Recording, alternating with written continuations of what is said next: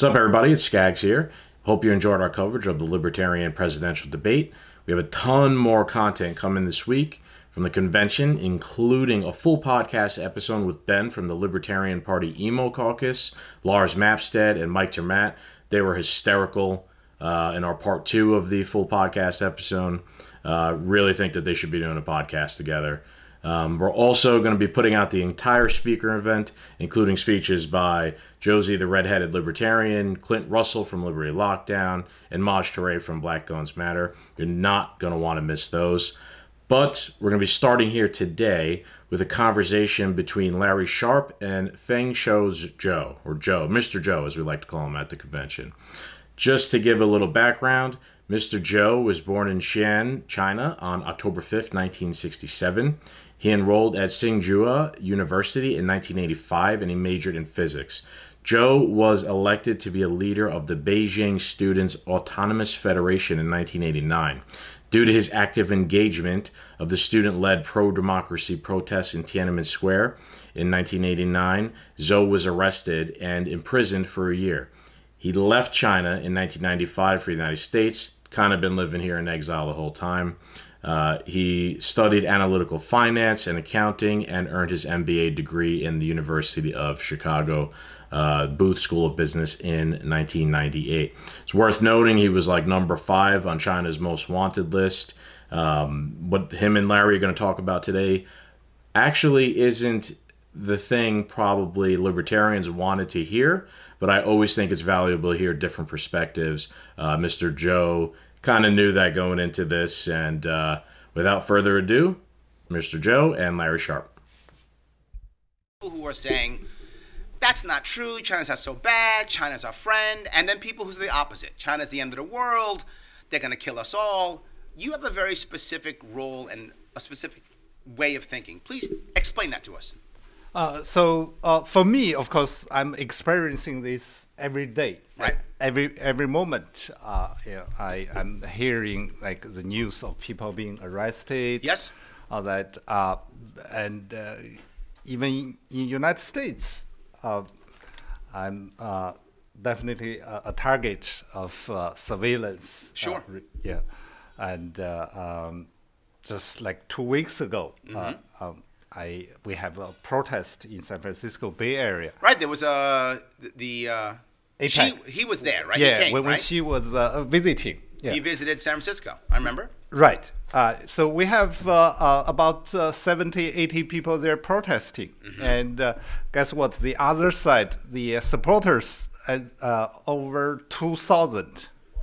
And they are not peaceful people. They beat up people while San Francisco police was watching. So the 2,000 beat up the protesters, and the police just watched. They just watched. And for me, this is a trauma I'm always very familiar with. I was beaten up in 2008 when the Olympic torch was passing by San Francisco Bay Area. Very similarly, I actually specifically asked San Francisco police. I said, is this place reserved, for Chinese CCP supporters? Right. I was told no. Then I said, I'm U.S. citizen. Mm-hmm. You should protect me. They just shrugged and did nothing. What's worse, we were beaten, we were bloodied. One of my friend who was So 60. let me touch if I could. This is this important piece. So you're saying that the establishment wouldn't protect you, and you're saying the establishment supported of the CCP over you, and you're an American citizen. Yeah.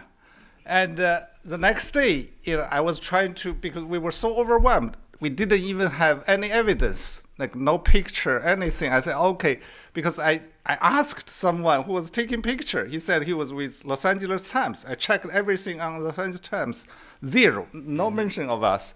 Then I called New York Times, CNN, everything, every media I could reach out. I said, we have someone who's beaten, almost fatally by Chinese supporters. Mm-hmm. You should report this. We have doctor report everything. Nobody want to talk to us. Zero. So hold on now. This paints a very dark picture, right? It paints a picture of people not supporting you, Establishment not supporting you, media not supporting you, police not supporting you. Why? You're an American citizen. Why would we care about CCP supporters? Why?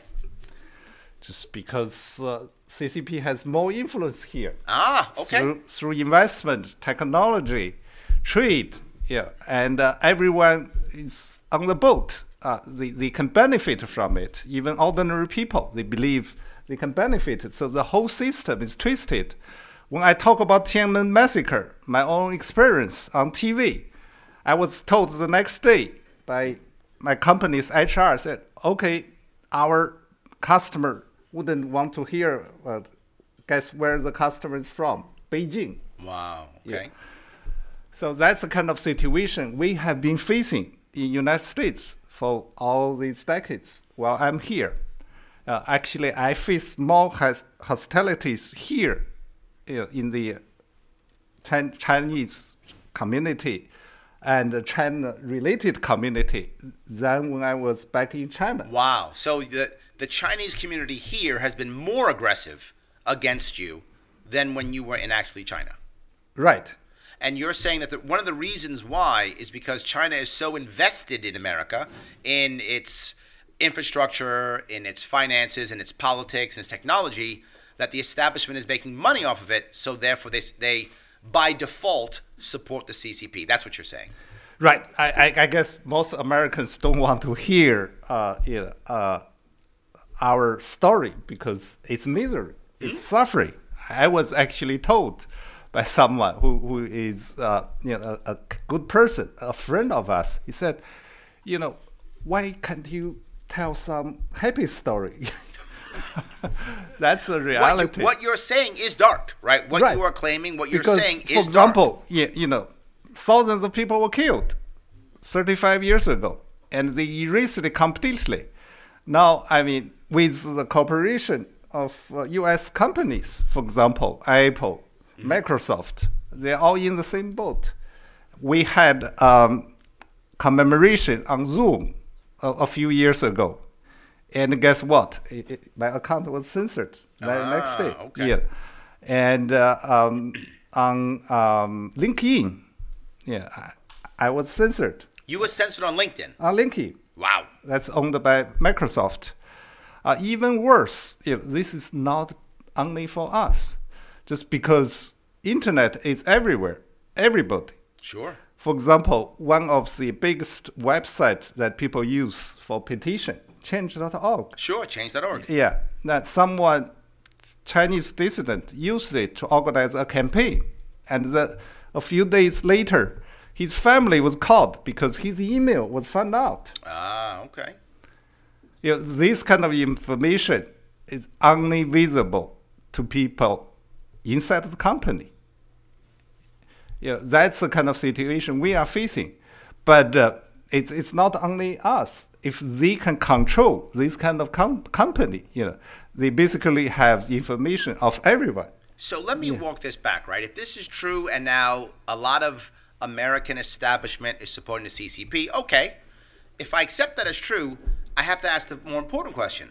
Why would the CCP care, right? Why would they do this? Why wouldn't they just stay alone or control their own people? Why would they want to make the move? Well, communism is always a global ideology. They want global control, and they wouldn't stop, especially when they have power, when they have strength, when they have the technology now, with the help of United States. That's what we are facing today. It may be already too late, because, for example, we are not producing even the bare minimum. If there's a war, like there may be superiority, like you have the battle, but then the next day, how can you supply? So you're actually going to the point where earlier when we were talking, you were speaking more of maybe political war or information war or marketing or some business war. You just mentioned, though, a battle. Are you telling me you think there is actually a chance for physical, actual, kinetic war between the two nations? Of course. You just look at Ukraine. China is in exactly the similar position. you have one strongman who has a control of a vast country, with this claim over a neighbor. Yeah. And that's exactly what it is. And Xi Jinping probably has stronger support within China than Putin. So you think Xi actually has more support in China than Putin has in Russia? Of course. So what's to check his invasion? What's going to stop if he wants to? And you're talking invasion of Taiwan, I assume. Of course. Okay, so invasion of Taiwan. Okay. Right. Yeah. So I guess my next concern is, if this is true, wouldn't American leadership, wouldn't they be able to see this, right? Wouldn't they be saying to themselves, no, I can see this is happening. I'm watching. I see it happening. Are the Americans' leadership not care? Are they being bribed? Are they foolish? Are they short-sighted? What is stopping Americans from saying, no, we won't do this? Well, there's just too much interest into one now. Okay. It's very hard to disentangle. For example, last few days, two people died. Henry Kissinger and Charlie Munger. I guess a lot of people here may know Charlie Munger. In the business circle, he is actually the most famous China apologist. He admires CCP's model, which means business opportunity for him and his company at the expense of human rights in China. And Henry Kissinger, his company called China Ventures was formed with the Chinese government as partner as far back as 1980s. I thought it was 70s. It's later than I thought. I thought it was earlier. But, think about these kind of people who have such dominating influence in this society. So what you're kind of saying is it's happened slowly over time, right? But consistently to where now it's just too late? Yes. So what should we be doing? What should we be worried about? I mean, is it too late? Should we just go, let's start learning Chinese? Or is there something else that we should be doing? We should definitely confront it. Okay. Yeah, I think we are seeing some positive momentum from the late years of Trump administration to now. I think for most part, the shift is positive. So you do see a shift now? Yeah. Okay. Yeah. I think Trump started the trade war. Which itself may not be a favorite topic here, but it's the right direction. And I actually also like Biden's, for example, Semiconductor Act. Yeah, sure. Because so you're saying now Trump started it, and even Biden's Semiconductor Act, even that's a good step, you think? Right. Okay. And also the Uyghur Forced Labor Act, which forced the companies to check whether they have products, from forced labor. Okay. Yeah, I think all these are moving in a good direction. So here's my worry, though, right? If we start to move in the direction to trade war or something like that, aren't we asking China to take some action against us overtly, or no? Are we encouraging maybe the invasion of Taiwan? Are we encouraging some bad action against us? Are we? Or if I'm wrong, please tell me. For United States, this is just self-defense. Okay. It's what we must do. The bare minimum. I think that's where we're going now. The CCP can only be stopped by strength, not by persuasion. That's why we have to be very clear. Resolved on this. So I assume in your mind, if there was an invasion of Taiwan, you would think America should defend Taiwan directly. Yes, definitely. Otherwise, this will be like the invasion of Poland last century. Yeah, we are encouraging this totalitarian regime to expand its Understand. control, and they would never stop at Taiwan. What's happening in Hong Kong today will happen to Taiwan, and it may happen to Philippines. So let me now move to internally. Right. You were at one point in China trying your best to make change inside China. Is there a growing group of people now in China? Is there another chance for a Tiananmen Square now in China? Does that exist? Are there people prepared to make that push, to make that change now? Could we see Tiananmen Square 2? Could that happen now? Actually, that's a very good question, because something happened last year, and in a way, it's even more successful than the Tiananmen protest. That's what we call the white paper protests. Why? Because for the first time, CCP government was forced to change their policy of zero COVID because of this protest. So on that, it's the first successful public protest in China's history. And also what's significant, because it's first time that Chinese people shouted out, "Down with CCP," in Chinese cities, in Shanghai. So there is definitely a possibility, but it's also very dark, because with the help of U.S. technology, they can control people at any moment, any space. You're always visible. There's no way to organize. So that's a severe challenge. Wow. Okay, I do want to take a couple of questions from the audience, but before I do that, can you please tell them where they can get a hold of you, how they can find out what you're doing if they want to see what you're doing? Do you have a way for them to contact you? Right. I'm most active on Twitter. You can search my name on Twitter, Facebook, Instagram. I have lots of cards here. If you want, I can leave plenty here. You can find me. We have a museum, Tiananmen Museum, in New York City. It's at a good location between Empire State Building and Penn Station. You're welcome to visit. It's open Wednesday and Sunday, 12 to 4 p.m. But if you are there, you can always let me know. I can open the door for you. Oh, there we go. Okay, excellent, excellent. Thank you. So any questions? Anyone have a question or a comment? Yes, please go ahead. Okay, can you stand up if you don't mind?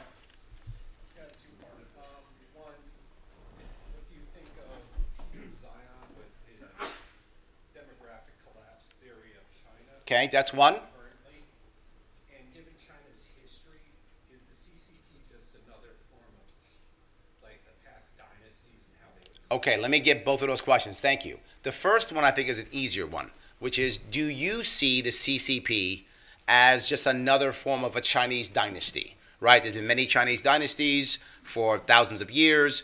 He's asking, do you see the CCP as just another dynasty? Well, yes and no. For in Xi Jinping's mind, he's definitely the emperor, like the once in 1,000 years. That's how he positioned himself. That's why Taiwan is so important for him. But communism it's something external. So that's different. So that's different because it's external. Right. Also, Peter Zanen talks about the idea of China collapsing because of the demographics, right? Of the aging population versus the younger people who are coming up, the one-child policy, and he believes that China is actually finished, that there really isn't much of a chance it's going to collapse. What is your feeling on that? It's not clear. I think China is going through some significant change internally. For example, they are investing a lot in manufacturing recently, even with the real estate collapsing. And they are very good. They're probably the best at artificial intelligence, big data, and the most advanced technologies, which will not depend on so much on labor. Okay. So there's definitely something else that they are doing really well that can offset it. Thank you. Did he answer your questions? Yes. Awesome. Great. Another question? Oh, right next to him. Go ahead.